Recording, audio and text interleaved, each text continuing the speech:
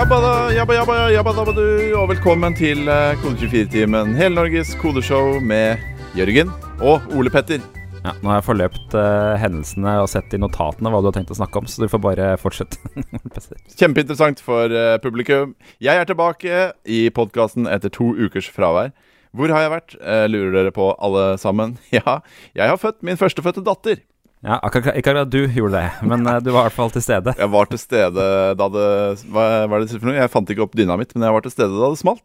Men akkurat det skal vi ikke preike så mye om. Men vi har besøk i denne episoden av en selveste CTO-en i Agens, Håvard Fossli. Ja, han er ikke her akkurat nå på skjerm, men han er på et annet skjermbilde, så vi skal få han fram etterpå. For dere som ser oss live på Facebook, så skal dere få se han også live. Så det blir stor stas. Vi skal snakke om apputvikling i 2020, og hvorfor man kanskje bør tenke seg om både 2 og 3 ganger før man velger Samarin og den type ting da. Og fletter, kanskje. Ja, og fletter. Men før vi slipper han inn, så har vi en del kommersielt innhold vi må bare rase gjennom. For Kode24-timen har fått en sponsor, klikk.com. Og de forteller følgende: internasjonale skyleverandører tar ofte backup av europeiske kunder sine data i USA. Problemet oppstår når dataen din ikke lenger er beskyttet av... Unnskyld, det er første gang jeg leser beskyttet grunnet lokale lovverk. Ok, en gang til. Problemet oppstår når dataen din ikke lenger er beskyttet grunnet lokale lovverk i landene hvor dataen din blir lagret. Du risikerer at myndighetene og andre virksomheter får tilgang på din data uten at du vet det. Men som kunde av klikk.com skal du ikke trenge å bekymre deg over at dataen din lekkes. Datagovernance samt fleksible og sikre serverløsninger er i DNA-et til klikk.com. Få serverkredits verdt 1000 kroner og test dem gratis. Ta kontroll over dataen din med Klikk i dag. Benchmarks gjort mot Amazon og Azure viser at Klikk.com leverer 46% bedre ytelse til 1/3 av prisen. Og de har i tillegg ingen krav til bindingstid eller minimumsbeløp. Gå til klikk.com/kode24 for å sette opp dine cloud-servere gratis. I tillegg så har vi noen flotte jobbannonser på kode24.no/jobb, og vi går som vanlig gjennom de aller beste jobbene her i Kode24-timen. Flex er et bilabonnement, men også et teknologiselskap, og nå ser jeg etter flere utviklere som vil være med å bygge fremtidens måte å ha bil på. I Flex vil du få en variert arbeidsdag, og de fleste av de vil gå med på å videreutvikle plattformen gjennom nye features og integrasjoner. I tillegg til de vanlige webteknologiene kan du hos Flex programmere i Node.js eller Python eller Ruby eller C#.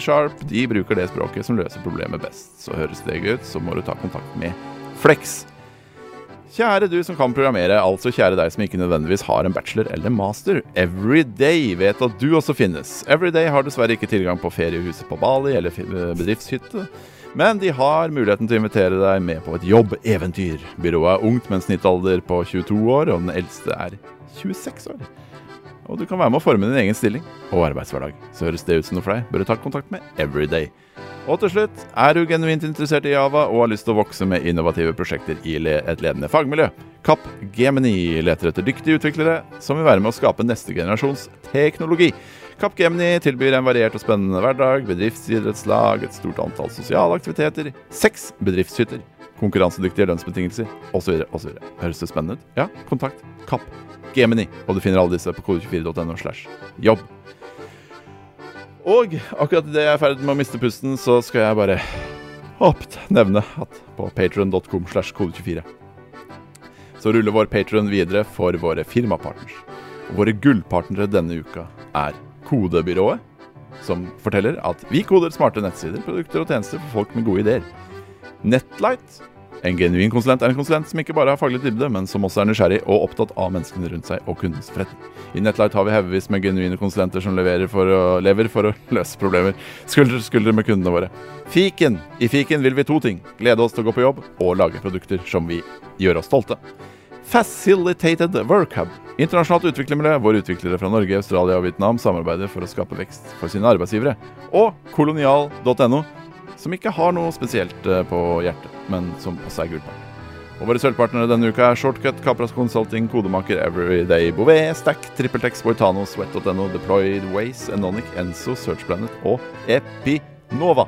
Tusen hjertelig takk, alle sammen. Bra, du kom deg gjennom den, Ole Petter. Guri land. Nå har den der trekkspillmusikken fått kjørt seg på podcasten vår. Ja, den tror jeg må loope 2-3 ganger for at du skal få det blir 2-3 loop, det der, tror jeg. Nei, Vi går videre. Tusen takk for at dere hang med oss gjennom denne introduksjonen.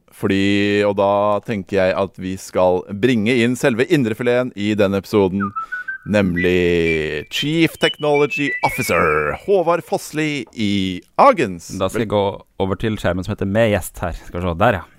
Velkommen. Hei. Godt å være her. Går veldig godt å ha deg med. Bakgrunnen for at du er her på en måte, er at du sendte meg en e-post denne uka her, hvor du var litt kritisk til en artikkel vi hadde hatt om apputvikling, hvor veldig mange av våre lesere sa at de hadde tenkt å sjekke ut litt sånn Xamarin og Flutter og den type ting for å lage apper i 2020. Men det skal vi snakke litt mer om litt senere. Men du er altså CTO i Agens. Hvordan uttaler du egentlig Agens? Det uttales agens, som i reagens uten re. Og det er det betyr også, eller? Ja, det betyr på en måte den aktive parten, eller en agerende agent, tror jeg. Ja. Jeg skjønner. Tror du? Jeg har allerede glemt hvordan Hvor lenge jeg har du skal jobbet uttale der, Håvard? Jeg jobber her i 12 år nå. Ja, ikke det.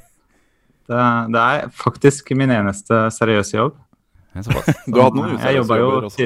Ja, altså, jeg har hatt litt sånn sommerjobb og sånt med psykisk pleie og sånt, ja. Vi har jo hatt noe statistikk tidligere om hvor lenge utviklere er på arbeidsplassen, har vi ikke det? Og det har vel vært sånn type 2-3 år, er det vanligvis det vi får høre? Ja, sant. Det høres jo egentlig ikke sunt ut eller bra ut kanskje å være på en arbeidsplass i 12 år, men jeg trives så veldig godt her. Det er en litt annen arbeidsplass, så kommer sikkert litt tilbake til det etterpå. Men... man vil jo finne en jobb man har lyst til å være i lenge, spør du meg. Så det respekterer jeg. Men dere er jo i dag kanskje mest kjent som app-utviklere. Men var det app-utvikling du begynte med da du startet der for 12 år siden, eller? Ja, det var... Jeg ble ansatt som en sånn type WordPress-fyr, men jeg fikk ganske kjapt et oppdrag om å lage skattelisten for TV 2, sammen med en kollega. Så det var der det startet, den tida vi hadde skattelister. Ikke sant? Det var en magisk tid. Du har lagd noen av de du har, ikke det, Jørgen? Skattelister har jeg holdt på mye med. Min første jobb sånn kodemessig var å lage oversikt over nasjonale prøver, som er litt den samme greiene. Da fikk vi et svært Excel-skjema som vi måtte parse og gjøre noe fornuft med. Jeg vet ikke hvordan det var for dere, Håvard. Det var jo vi hadde også et spill som vi lanserte på den tida, som vi claimet at det var Norges første iPhone-spill. Viste seg at det ikke stemte helt, men ikke en del PR for det, ja, likevel da. Hva var det spillet? Nysgjerrig... Det var et spill som heter Lost in Space. Vi ble senere saksøkt for misbruk av den men, så ikke bare var det ikke første spill i Norge, men dere hadde altså stjert navnet. Det var bra. Altså det ble omdøpt til Lots in Space, altså en astronaut som skal prøve å hoppe fra asteroide til asteroide og komme seg høyere og høyere. Dere bytta om to bokstaver. Det var populært. Men det var altså da en ekte app for 12 år siden? Ja, skjønner. Shit, ja, for det er så lenge har vi faktisk hatt apper, si. Ja, jeg prøvde å tenke over det, men ja, det er kanskje så lenge. Men da var det vel ganske ferskt, eller? Ja, det startet vel i 2009 eller 2008. Ja, stemmer. For det kom vel med iPhone 3G, gjorde det ikke det? Var det da AppStoren kom, eller? Ja, jeg tror det. Det kan stemme. Ikke sant. Så, men har du noe utdanning som tilsa at det var dette du skulle drive med, eller? Nei, jeg startet på psykologistudiet, men så jobbet jeg samtidig freelance, og det ble mye mer freelance-jobbing enn studering, så jeg fikk skikkelig dårlige karakterer. I tillegg til det så glemte jeg å betale semesteravgifta, så velkjent. Så samtidig så fikk jeg et tilbud om å starte i Agens i en prosjektstilling, så det ble en no-brainer, kan du si da, men det høres ut som en no-brainer. Ja. Og nå du altså da CTO, Chief Technology Officer. Man programmerer selv om man CTO, eller? Ja, jeg gjør det i hvert fall. Jeg programmerer alt fra 1 dag i uka til 4 dager i uka. Avhenger litt av hva som skjer på prosjektene og med anbud og jobbintervjuer og sånt. Ja. Hva slags type prosjekter det Agens har om dagen da? Det bare apper, eller gjør dere andre ting også? Vi lager spill også. Kode24 skrev jo en spennende artikkel om oss i fjor, der hvor vi lanserte Skate City-spillet på Apple Arcade. Vi var en av de 100 første som hadde en eksklusiv avtale med Apple om å launche på den nye plattformen deres. Så det var jo veldig spennende. Et sånn type skatespill der hvor du i 3D, der hvor du skater gjennom kjente byer som Oslo og Los Angeles og ja. Så kommer Miami nå nettopp, og så kommer det nok flere spennende byer også. Jeg skjønner. Og hvordan endte dere opp med å være med på Apple Arcade sin lansering? Jeg var litt nysgjerrig på det, fordi at det bare utvalgte apper som fikk være med der, eller? Ja, nei, vi hadde ikke så mange kontakter inn i Apple, så det krevde egentlig et ganske sånn tett samarbeid med et firma i Canada som heter Snowman, som har laget Altos Adventure og sånt, et sånt snowboard-spill der du skal skate fra noen lamaer og sånt. Det har spilt mye, faktisk. De har veldig bra nettverk, så de fikk mye bra ja, de gjorde veldig mye bra arbeid for oss da, så vi har en avtale med de da. Jeg skjønner. Så kult.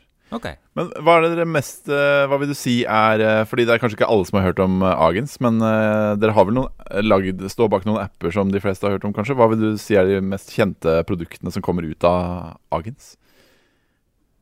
Ja, det største prosjektet vi har hatt på konsumermarkedet Norsk Tipping. Det har vi jobbet med i 9 år nå. Har per nå 11 personer på det prosjektet, så det også det største prosjektet vi driver med. Som også et veldig, veldig spennende og gøy prosjekt. Det et veldig bra samfunnsansvar også, så jeg veldig glad for å være med der. Hvordan kan 11 stykker jobbe på...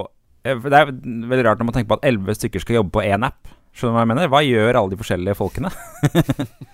Ja, sant. Det jo 2 apper da, 2 kodebaser. En Android-kodebase og en iOS-kodebase. Så det med utviklere på de 2 bare, så blir jo det oppe i 6-7 kanskje. Ja. Så har vi en designer, en prosjektleder, en tester og prosjektleder. Og så... Fare for å glemme noen, ja. Nei, men jeg tror det skal bare sikkert det. Og så jeg litt innimellom på det prosjektet, og så et par andre også som inn og ut litt etter behov. Jeg skjønner, så dere ansetter folk skreddersydd inn i rollen som enten Android-utvikler eller iOS-utvikler, eller?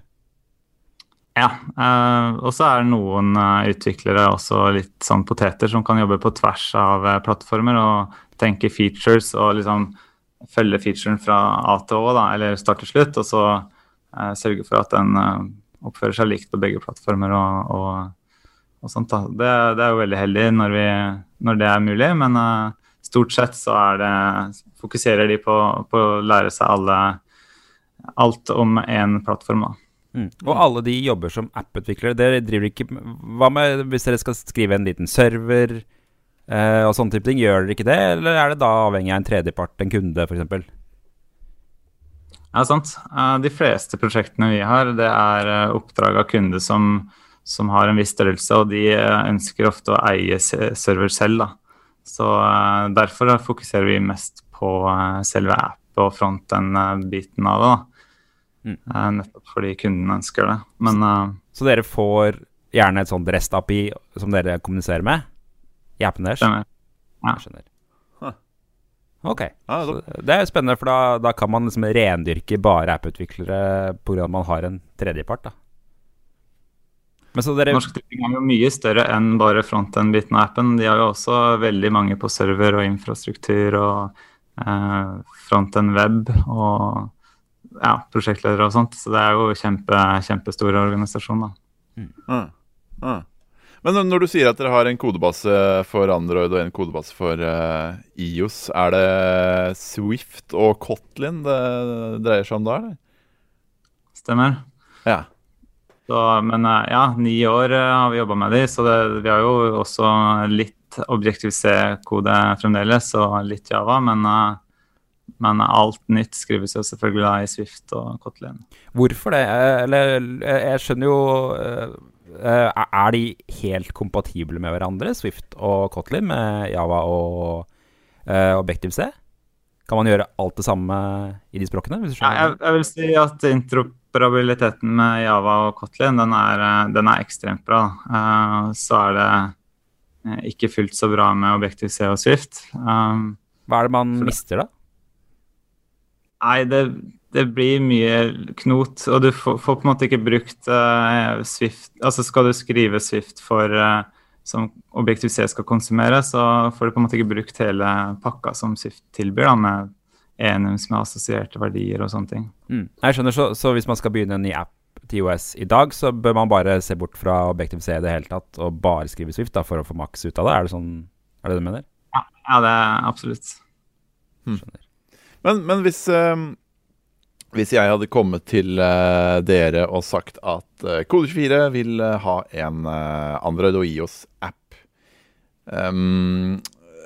hvordan ville du gått fram, du som CTO, for å velge liksom, grunnteknologistacken for en sånn app? Ja, jeg vil jo sett litt på 2 ting. Da. Det ene er jo kompetansen dere har, hvis dere ønsker å overta prosjektet selv. Vi prøver å unngå lock-in-effekt med at dere blir helt avhengig av oss på grunn av rare teknologivalg. Riktig. Så vi må se liksom på hva passer med dere, og så hva slags ambisjoner har dere. Skal dere være en app som folk bruker hver dag, noen sekunder eller flere timer, så er det jo veldig nærliggende å tenke native først, da, hvis ambisjonen er deretter, men klarer man seg med en PVA? Er det en tjeneste som du på en måte aksesserer primært via nettleser, så ville vi jo heller lagt det til grunn, da. Jeg skjønner. Ja. Nei, det er jo det som er vanskelig med sånn, hvis man driver en nettavis, da, en ren nettavis, så er det kanskje ikke noe grunn til å ha en app. Ja, godt spørsmål. Det handler jo litt om muskler og kapital og sånt også, da, og ambisjoner, men... Vi må kunne sende push-varsler til brukerne våre, Jørgen. Ja, det er jo, nyhetsbransjen er jo på en måte det eneste man har klart å finne ut at man skal bruke en app til, da. Det er de push-varslene. Får dere mye forespørsler om sånne ting, eller? Ja, vi har jobbet mye med nyhetsbransjen opp igjennom. Vi har blant annet laget VG+, Aftenposten+, Stavanger Aftenblad, Bergens-Tidende +greiene. Appene deres? Ja, så vi har vært mye i... Men hvordan ender de appene opp da? Ender det opp med å vise mye sånne såkalte webviews da, eller? Ja, det brukte vi på det tidspunktet. Nå er alle de appene der ikke lenger eksisterende. Det var litt sånn strategiske valg fra kundens ståsted med de pluss-modellen, men... Jeg tror du hadde endt opp med, nå går jeg ut på en sånn tråd her, men tror du du hadde endt opp med det samme i dag? Altså bare webviews overalt, eller er det bedre opplevelse med noe annet? Vi hadde jo ganske fiffig på en måte navigasjon native, helt frem til du kom til selve artikkelen, og så skulle du konsumere den i et webview, da. Ja. Fordi da har kunden mer kontroll på presentasjon og innhold og sånt, men liksom oversikten over nyhetene og navigasjon, det gjorde vi native, og det var ganske stilig hvordan vi fikk laget en ganske fin og sømløs brukeropplevelse der, da. Der vi dro nytte av alt med gestures og kunne pinche og swipe ned og alt sånt. Jeg husker jeg testet iPad-aviser.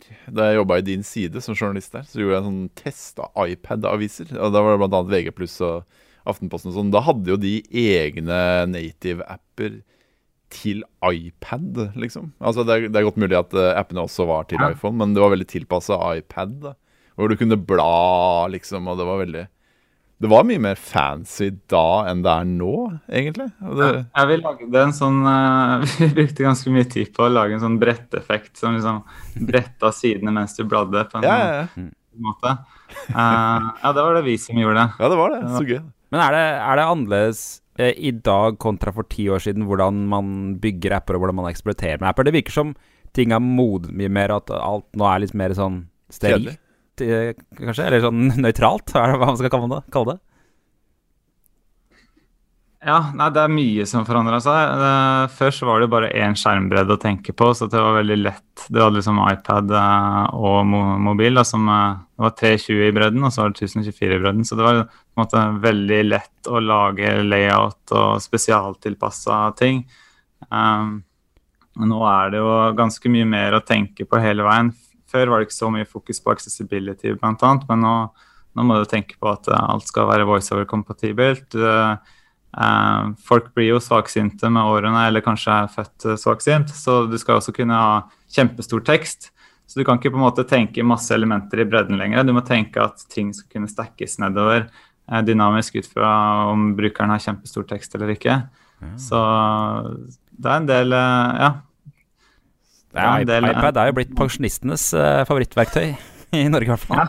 Etter jeg fikk barn nå nylig, så har det å sitte og lese avisa på iPad fått en ny vår for min del. Ja, riktig. Jeg elsker det. Sitte i ørelappstolen med min nyfødte datter og lese avisa på iPad. Jeg skulle gjerne hatt en pipe og patta litt på også. Jeg skjønner. Det er trygt miljø for en ungen. Det er ganske spennende å se hvordan Dagbladet og Kode24, vi har jo samme CMS, ser helt ekstremt ræva ut på iPad.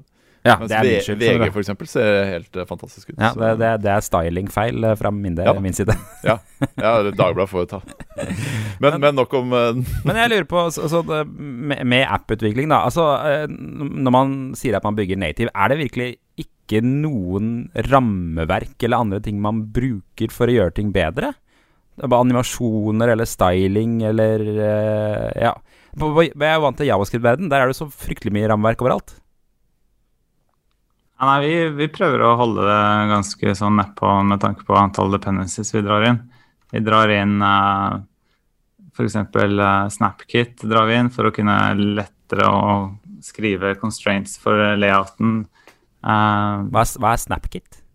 Ja, det er et lite bibliotek som gjør at du kan skrive sånne layout constraints, da, som vi kaller det på iOS. Der hvor du kan lettere, på en måte, kortere skrive at det viewet skal være i topp med det viewet og sånne ting. Det er en litt annen måte å gjøre layout på i UI-kit. Nå har jo Swift UI kommet også, som har mye mer sånn deklarativ måte å skrive layout på, der du egentlig klarer deg bare med V-stacker og H-stacker, og så skriver du spacers og sånt, som dytter innholdet til en eller andre siden.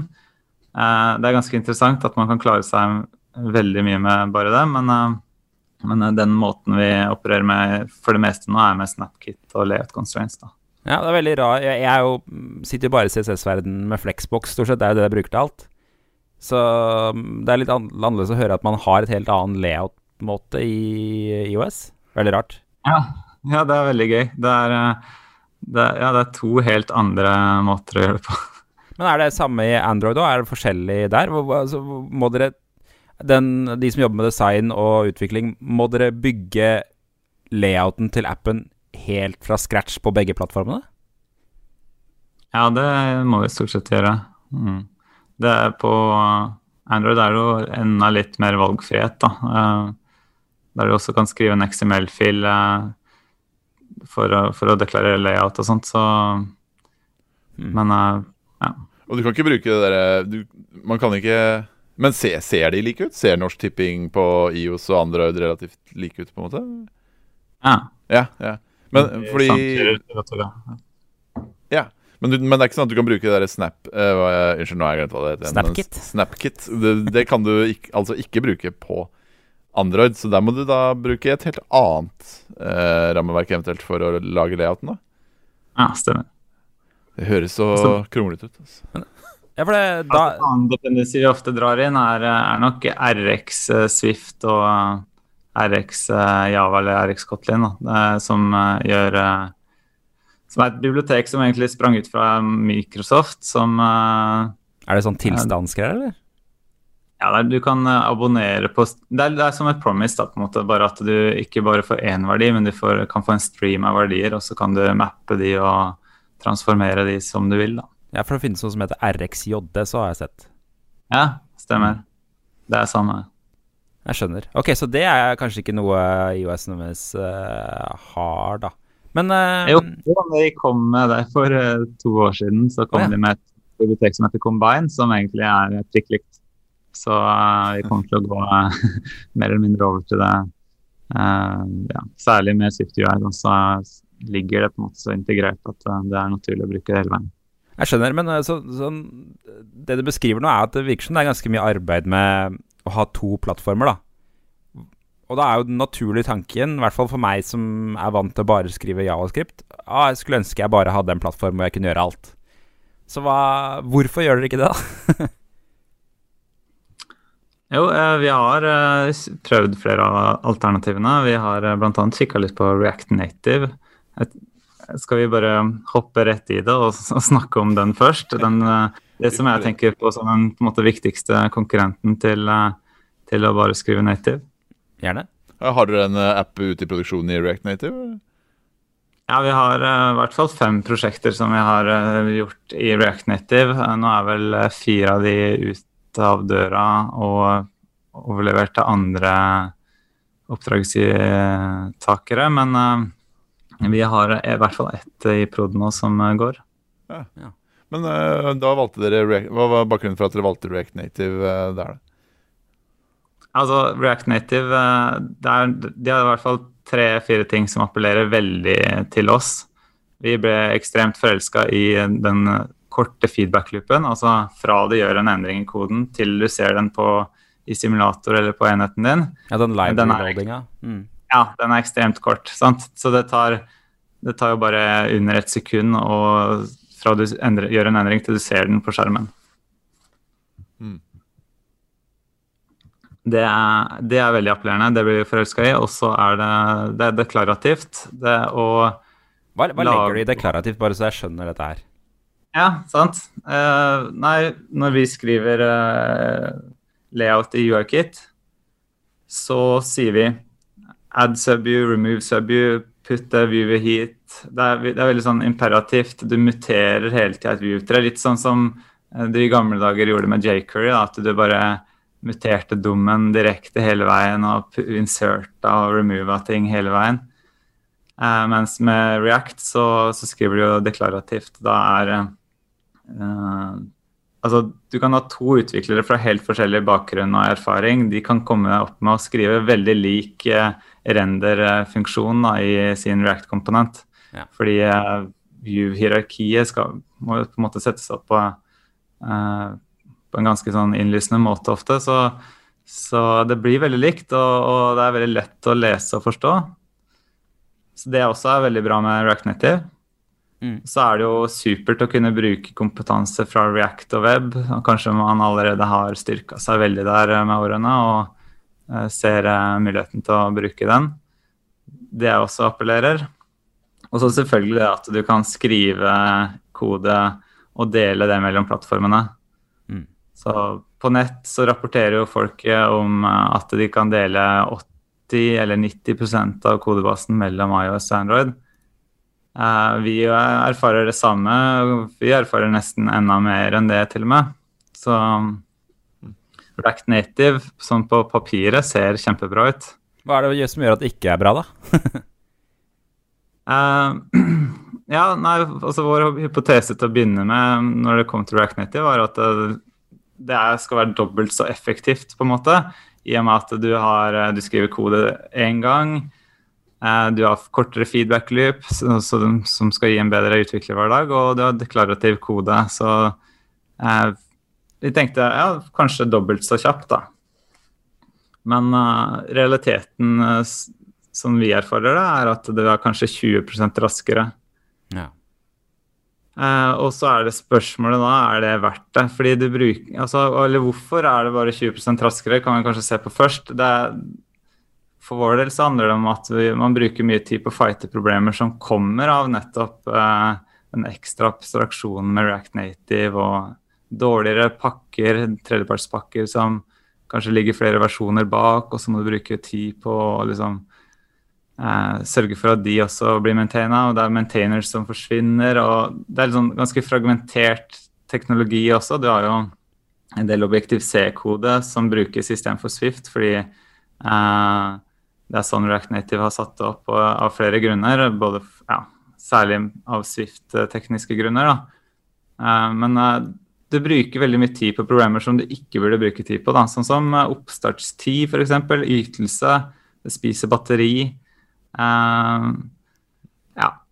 Så det ikke så mye raskere, og du sitter da og bruker mye tid på det du ikke burde bruke tid på, i tillegg til at du har gjort trade-offs på ytelse, oppstartstid og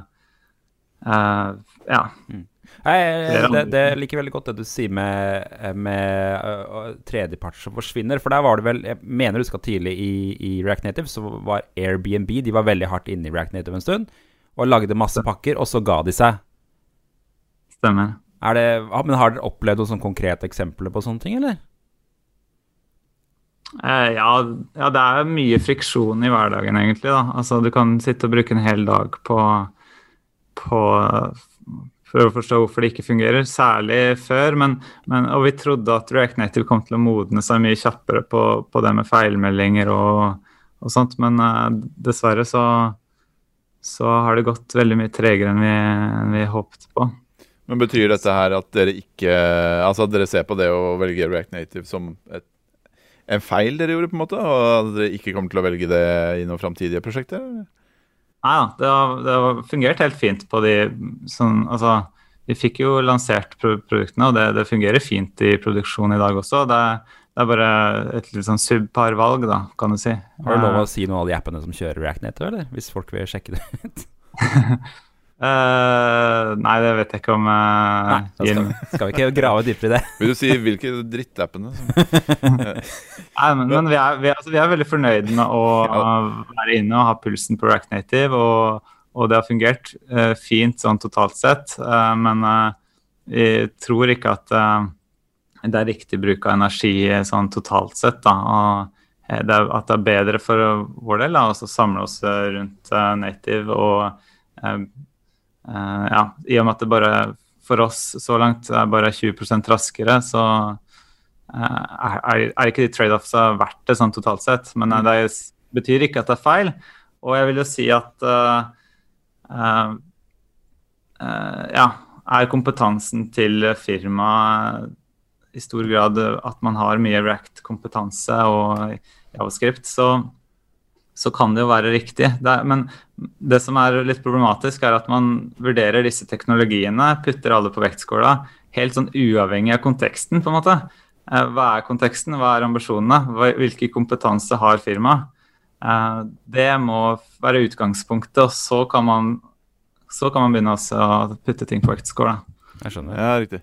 Så hvis React-guru Kristoffer Selbekk i Beck skulle lage en app, så kunne det vært riktig for han for eksempel å velge React Native kontra å lære seg Swift og Kotlin på en måte? Ja, absolutt. Ja. Det et godt poeng. Men bare sånn kjapt, hvis du lager en React Native-app, så jo greia da at den kan kompileres til flere plattformer, men må du fortsatt inn med noe Swift eller Kotlin for å faktisk få de ut, liksom, hvis du skjønner? Ja, vi har skrevet flere native-komponenter som vi konsumerer i React Native-land, som særlig wrappers rundt bank-ID og sånt. Da kan det være bedre å ha et eget webview som på en måte skreddersydd for bank-ID, da, fremfor å sitte og kåle med webview-abstraksjonen i React Native og prøve å få den til å passe perfekt da. Men du snakket om det her med sånn live reloading, så iOS har ingenting som ligner på det. Det noe som, hva grunnen til det? Ja, nei, det ganske ille faktisk, ja. Hvordan det for en native-utvikler, så kan det jo en feedback loop kan jo være så lang som 1 minutt, fra du på en måte kompilerer, litt avhengig av prosjektet, og det er klart, det oppe i 1 minutt, så har man kanskje forsømt litt vedlikehold og modularisering av prosjektet som gjør at det kan gå fortere, men heldigvis nå så kommer det også veldig mye bedre støtte for det. Med SwiftUI nå så kan du skrive kode, og så ser du live mens du skriver på skjermen ved siden av. Dessverre så fungerer det ikke så godt på større prosjekter ennå, så det fungerer best på de eksempelprosjektene til Apple, dessverre, men det nok mulig å få det til å fungere hvis man splitter opp prosjektet i flere mindre prosjekter eller lignende. Ja. En av de tingene jeg har sett folk si her at de kan når de bruker React Native, så kan man snike inn oppdateringer i appene uten at man trenger å gå via App Store. Har du vært borti det, og finnes det noe alternativ til sånne ting på iOS? Altså bare native utvikling? Ja, altså over-the-air updates med at du sender en ny JavaScript-bundle til appen. Det ville jeg vært litt forsiktig med, særlig med tanke på hvor strenge Apple på akkurat den type ting. De har jo kastet ut apper flere ganger tidligere som har gjort den type oppdateringer utenom altså, det å endre oppførsel på en app ved å laste ned noe kode, det ikke så populært hos Apple, da. Så jeg vil ikke gamble med det. Nei, jeg skjønner. Men du sier at dere anslår at dere kanskje sparte 20% tid på å bruke React Native, men mye av hovedgrunnen til å bruke systemer som React Native da at du kan sitte med én kodebase kontra 2 helt identiske kodebaser. Enkel matematikk skulle tilsi at man da sparer 100% tid på en måte, eller at man bruker dobbelt så mye tid på å skrive 2 kodebaser. Men hvordan går matematikken opp her på en måte, at man ikke sparer så mye tid på å ha 1 kontra 2 kodebaser, hvis du skjønner? Ja, det ene er jo det med at du sitter og fighter med problemer som ikke så kjemperelevant for det produktet du prøver å lage. Altså det andre er at du sitter på en abstraksjon som da ikke nyttiggjør seg av de putene som Apple og Google prøver å sy under armene på deg når du skriver native-kode. Ja, riktig. Ja. Men det finnes jeg synes det er bedre å ha en veldig spissa, liten og slim kodebase som drar nytte av de innebygde tingene enn å ha en abstraksjon over det som blir litt mer omstendelig da. Jeg skjønner. React Native er jo bare en av mange. Har dere brukt noen av de andre systemene for å utvikle apper? Ja, hvis vi da skal snakke om Flutter, Xamarin og Ionic, vi har ikke brukt noen av de selv, og det er nettopp fordi at det har ikke vært relevant å putte de på vektskåla. Vi har hverken hatt oppdragsgivere eller interne utgangspunkt her med tanke på kompetanse. Altså sånn som Flutter, det er jo da Go-språket. Xamarin er C#, og Ionic er vel JavaScript. Så for vår del så har ikke det passet inn på noe tidspunkt. Og så en annen ting som hvis vi skal ta Flutter da, jeg er litt skuffet over at den hele tiden kommer opp på vektskåla til de som vurderer teknologi online. Det er noen store trade-offs der. Det ene er jo det at de har sin helt egen OpenGL-kontekst som de gjør all tegning til. Sånn at de bruker ikke native views på samme måte som React Native og Xamarin gjør. Der etteraper de og etterligner alt av Apple og Google sine komponenter. Så, er det som skjer? Ja, det skinner igjennom. Brukerne merker at det her føles ikke helt likt ut, føles ikke helt riktig ut. Og en annen konsekvens av det er at du kan ikke plutselig bare blande inn Apple eller Google sine native-komponenter i view-hierarkiet til Flutter, for det er jo sin egen OpenGL-canvas som de tegner til. Så, men betyr det at Flutter tegner ut omtrent som et spill? Ja, det kan jeg si. Hvis du vil bruke et webview, da, så må du gå fullskjerm med det. For eksempel, da. Eller kartkomponenten til Apple eller lignende, så kan ikke du putte det inn i view-rekke. Det går ikke. Ok. Og så har du jo, du nevnte Xamarin. Er det mer native enn Flutter enn, kanskje? Eller? Ja, det er native. Sånn sett, det har jo bindings til native, så det også ser bra ut. Sånn sett. Så har man mye C-sharp-kompetanse, og så kan det jo for så vidt være riktig, men det å ha kompetanse på språket, det er på en måte bare en side av det, og det er en ganske liten del av det som kreves for å lage en god app, da. Hvis man er en dreven JavaScript-utvikler, hvor lang tid liksom, typisk bruker man på å konvertere seg til en native-utvikler, da, hvis du skjønner? Hvis du er en dreven JavaScript-utvikler fra før av, altså la oss si at man sitter i et møte med noen, og så sier de, nei, vi må skrive React Native, for vi kan mye om JavaScript, men så er det dyktige utviklere som i utgangspunktet er villige til å lære seg Swift, for eksempel, da. Er det verdt den trade-offen å be dem lære seg Swift? Det er mye å lære seg, men det er jo ingen annen måte som er bedre å lære på enn å faktisk hive seg ut i en utfordring da, og kaste seg over det. Men ja, det er jo kanskje Swift UI da ville vært det beste for de hvis de kommer fra React-verden og kunne fortsette å skrive deklarativ UI og jobbe på den måten som de er vant med, i stedet for å på en måte downgrade til en sånn jQuery-ish måte å gjøre det på med å imitere dommen da. Ja. Men når det kommer til spill, så er det litt annerledes kanskje, eller fordi Agens-CTO for eksempel er lagd i Unity, mens det også kunne jo på en måte bli koda fra bunnen av til iOS og til ja, nå er ikke det på andre enda i hvert fall da. Men hvorfor er det greiere å bruke sånne hybridteknologier på spill enn på apper, liksom? For det finnes noe som heter Metal, blant annet, vet jeg. Ja, Metal er jo som OpenGL, bare Apple sin på en måte nye greie, som er mye bedre, visstnok. Og så har du jo SpriteKit fra Apple, og så har du SceneKit. Så vi kunne jo brukt de, men det er på en måte ikke planen vår når vi lagde Skate City var jo flere plattformer, og så fikk vi en veldig bra avtale med Apple, så ja, altså generelt med spill så er det jo du har ikke på en måte lyst til å låse deg inn til en plattform der, du har gjerne lyst til å komme ut på PlayStation og Nintendo og Android og iPhone, så for oss så gir det veldig mening å bare holde oss til Unity der da. Men man kan jo si det samme om apper, kan man ikke? At det er kjedelig å lage en app til iOS hvor du er låst bare til iOS, fordi du har skrevet den i Swift, på en måte.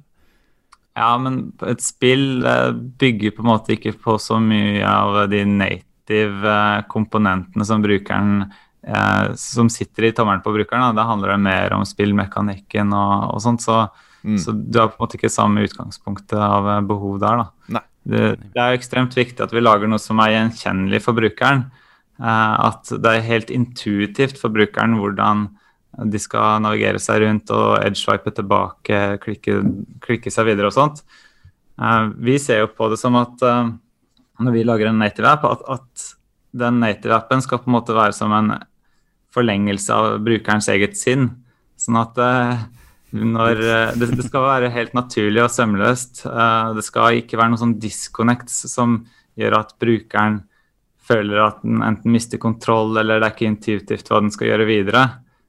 For eksempel, hvis det tar veldig lang tid å laste inn innhold, det tar mer enn 1 sekund for eksempel, da opplever brukeren en sånn disconnect av det her. Appen hjelper meg ikke, den enabler meg ikke til å gå videre med det jeg ønsker å gjøre. Og for eksempel hvis layout hopper, så vil også brukeren oppleve en sånn type disconnect da. Der hvor han opplever at han mister kontroll over enheten da. Og da er vi på en måte ikke lenger en forlengelse av sinnet til brukeren.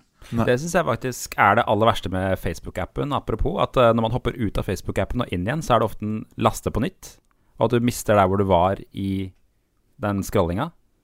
Ja. Det en iOS-mekanisme, eller det bare sånn appen utviklet?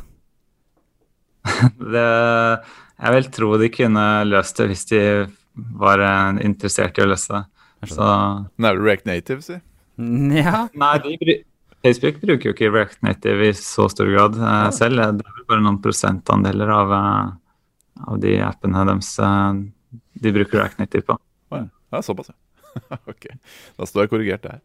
Men hvis vi skal prøve å oppsummere litt her da. Man skal bygge en app, og man må velge en teknologi. For det jo også et valg å velge ren native teknologi, på en måte. Og ditt poeng da at man... Ja, hva ditt poeng, nesten sagt? Hva bør være det første spørsmålet man stiller seg i en utviklingsavdeling når man får beskjed om å lage en app og velge en teknologi? Ja, sant. Jeg må skyte inn en ting til, bare sånn, så jeg har det også. For at det veldig mange IT-prosjekter som starter med et utgangspunkt om at man kan løse det på 1 eller 2 millioner kroner, og at det kan gjøres på 3 måneder eller 5 måneder, og så du ferdig. Så det launchet, og da trenger man ikke følge det opp videre. Men jeg tror hvert suksessfullt IT-prosjekt krever minst 5 personer på 100%, så lenge tjenesten eksisterer. Ikke frem til launch, og så en person, men så lenge tjenesten eksisterer, og det kjempeviktig. Har de ambisjoner om å gjøre det? Altså, ellers det ikke noe vits i, tenker jeg da. For ellers så kollapser det bare helt. Du må hele tiden holde pulsen på brukerne, og løse problemer for de enda bedre. Så det holder på en måte ikke... Så derfor det så ekstremt viktig også, og hvis da ambisjonen din å være en app, lage en tjeneste som brukes daglig av brukere, så det veldig, veldig nærliggende å tenke at den bør være native, oppstartstida bør være umiddelbar, ytelsen bør være helt på topp, og så... Ja, hvor var det jeg ville med det? Det var... Jo, det krever en viss størrelse. Så hvis ambisjonen din å lage noe som brukes veldig mye, så vil det også tiltrekke... Ja, du bør ha et attraktivt prosjekt da, som tiltrekker seg de beste mobilutviklerne. Og det gjør du neppe med å velge Flutter eller Xamarin eller Ionic eller React Native.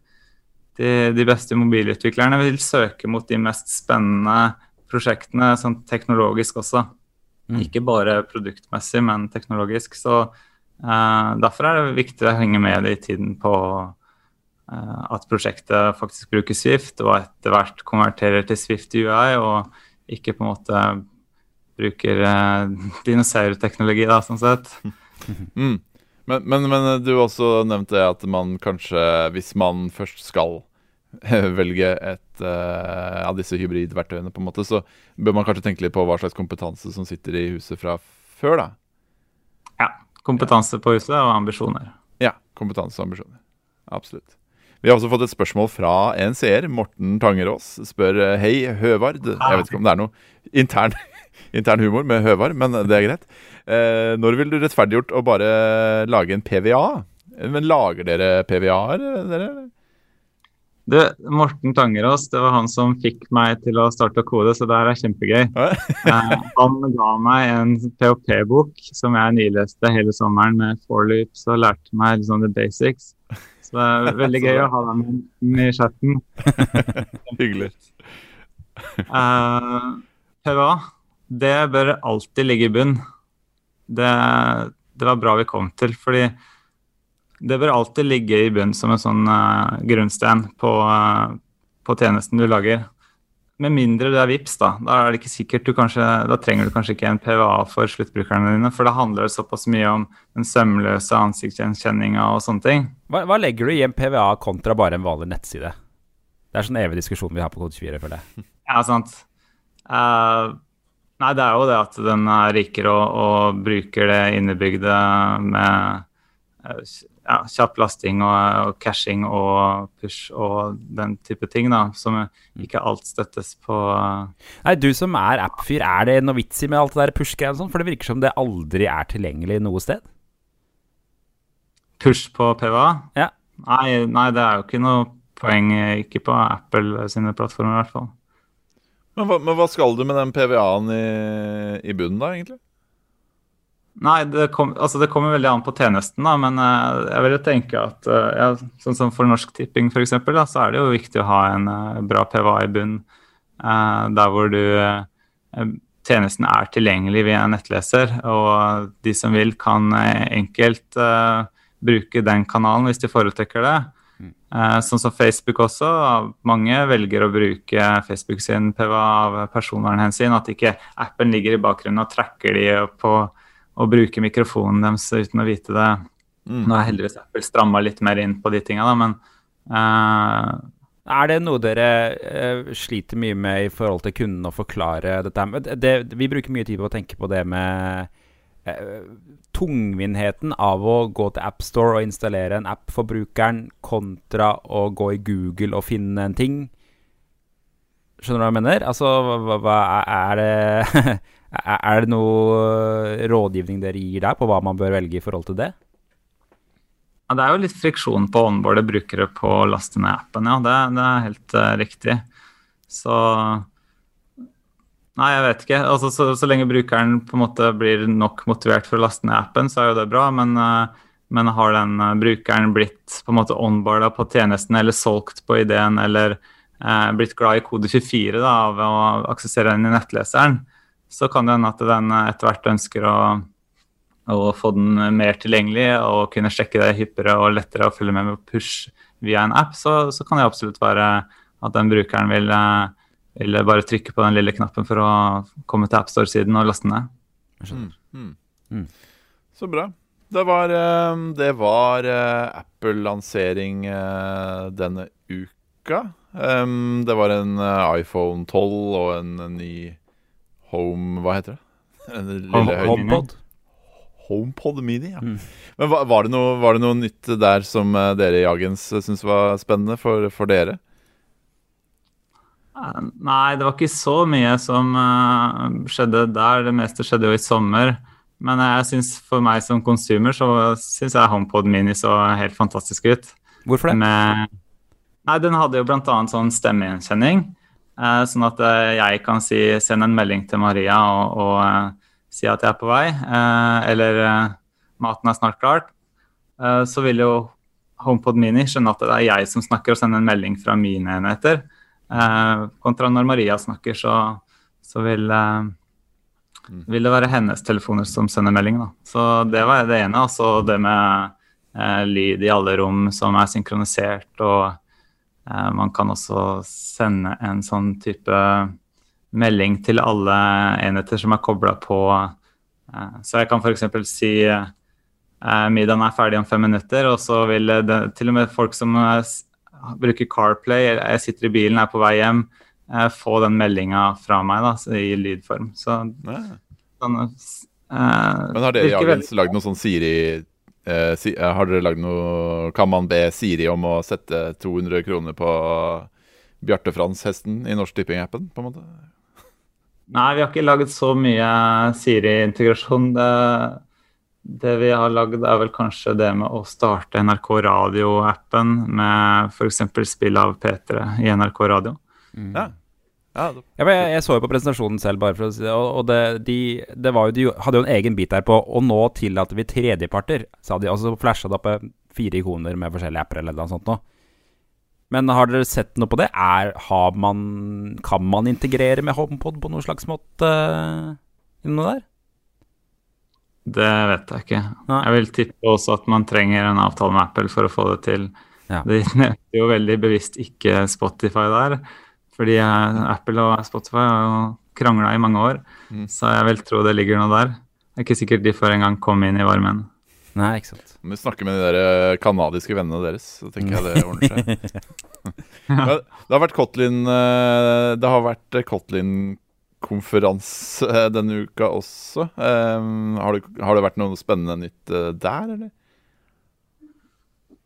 Ja, det veldig godt å se at de har fokus på og prioriteringene på orden. De fokuserer på kjappere kompilering og kjappere utvikling. I tillegg så fokuserer de på multiplattformkode, så vi har jo et prosjekt som bruker Kotlin multiplattform, der vi på en måte deler businesslogikk og nettverkskall og sånt mellom iOS-appen og Android-appen. Og det skrevet i Kotlin da, med en bro til Objective-C, som igjen på en måte har en bro til Swift. Da. Det fungerer sånn passe. Jeg ikke helt solgt på denne, men jeg synes det veldig velkomment, og det veldig spennende å følge med på det her, så jeg skjønner fortsatt ikke helt hvordan dette Kotlin-greiene henger sammen. Det et russisk selskap som har laget et eget språk som blir brukt i stedet for Java. Det veldig rart, hele greia. Ja, de har vært smarte, hvordan de har gått fram. Særlig med den gode interoperabiliteten med Java. Så. Men ikke Kotlin det offisielle Android-språket nå, eller det som misforstått? Ja, stemmer. Yes. Ja, det det, ja. Det kjempebra.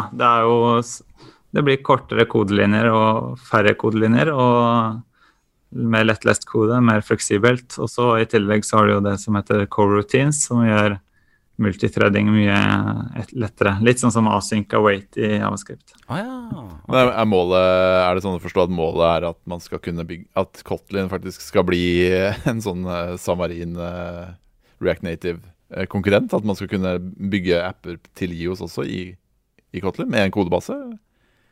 Ja, det vil jeg absolutt tro målet deres. Ja. Yes. Ja, det vi får se. Hvis de klarer å kompilere Swift-kode etter hvert også, så tror jeg vi snakker det gjør de jo helt sikkert. De kan jo kompilere Kotlin til WebAssembly og JavaScript og litt forskjellig. Java bytecode. Så kult. Spennende. Ok. Ja, men da får vi vel snakkes om et år også, da, så høre hva. Det noe nytt hele tiden, det ikke det? Jo, jeg har et spørsmål til det, før vi må begynne å runde her. Ja, kjør på. Og det jeg spart til slutt. Hvordan henger den Fantorangen-appen sammen? Fantorangen-appen, ja. Jo, det var et prosjekt vi hadde for NRK, så det litt gøy et gøy prosjekt det, med tanke på at de fleste barn i Norge har faktisk spilt det. Hver eneste dag spiller vi den Fantorangen-appen hjemme. Ja, det brukes mye under tannpuss og sånne gjøremål som det. Men den laget i Unity, eller den laget på en annen måte? Jeg mener ganske sikkert at den laget i Unity, ja. Jeg har ikke vært med på utviklingen av den, men jeg mener det. Har ikke vært borti den Fantorangen-appen selv. Vi foreløpig bare på sånn hvit støy-apper. Jeg skjønner, ja. Fantorangen-appen veldig fin, for det veldig mye animasjoner og sånn puppet av Fantorangen som kan dra ut. Datteren min kan visst nok bare se 20 centimeter. Jeg skjønner, jeg må holde iPaden veldig nærme da. Det må jeg gjøre. Men hva slags hvit støy det som fungerer da? Nei, vi har prøvd litt forskjellig, for akkurat dette med hvit støy, det så mangt, i hvert fall på Spotify, så det alt fra bølgeskulp, har vi vært innom, til mer sånn som skal imitere det som inni magen. Ja. Som mer sånn med sånn hjerteslag og litt sånne rare rumlelyder og sånn. Ikke sånn durende traktor? Durende traktor, ikke prøvd denne. Nei, riktig. Ja. Har du noe tips, Håvard, kanskje? Ja, de prompelydene på Fantorangen og Bukkene Bruse-spillet vårt kan jo kanskje være... De ganske populære hjemme hos oss. Det spennende. Jeg 2,5 uker gammel, så jeg helt usikker på om prompehumoren sitter helt ennå, men vi får prøve. Nei, men så gøy, Håvard. Tusen hjertelig takk for at du ville komme. Det noe du synes at vi burde prate om som ikke vi har pratet om ennå, eller? Nei, jeg synes vi fikk oppsummert det greit sist da. Veldig bra. Jeg vil i hvert fall få det hjem hos folk at IT-prosjekter bør ha en viss størrelse, og ikke bare en start- og stoppdato. Man tenker helhetlig og tiltrekker seg de beste, og det gjør det kanskje neppe med Flutter, Xamarin og React Native. Det virker som dere har mye kult på gang om dagen. Kan dere tease noe som dere jobber med som skal bli det neste kule store, eller? Nei, jeg vet ikke. Vi har ganske bred portefølje med ting vi driver med. Vi har jo et sånt ventures team som jobber med startups, så det kan hende at det kommer noe spennende ut der. Kult. Så vi har jo blant annet laget noen hytter i Lågen med sånne containere med sånn enveisspeil som midt ute i naturen. Så det ganske bredt hvordan vi jobber da. Det ikke bare kode. Wow. Dere har laget hytter med enveisspeil ute i skogen? Forstod jeg det riktig? Ja, du kan se det fine bilder på visitlågen.no. Okay. Ja, ser det som vi må til Lågen. Det React Native dere lagde de hyttene, eller det kanskje en tur til Lågen? Ja, det var topp. De laget i Unity, ja. Kult. Kult. Nei, men hjertelig tusen takk for at du ble med oss, Håvard. Håvard Fossli heter jo i Agens, for de som hadde glemt det. Tusen takk for alle som så på oss på Facebook. Det virker som folk veldig fornøyd med episoden. Det hyggelig å høre. Takk for en fin episode, skriver Emil Bondsaksen. Ikke sant? Folk fornøyd. Og takk for at du abonnerer på oss. Kanskje du har lyst til å abonnere på oss, David, hvis du har glemt å abonnere på oss. Så gi oss tips om flere gjester vi kan ha fremover. Så snakkes vi neste uke, gjør vi ikke det? Jo. Det gjør vi. Ha det. Takk for nå. Ha det. Ha det.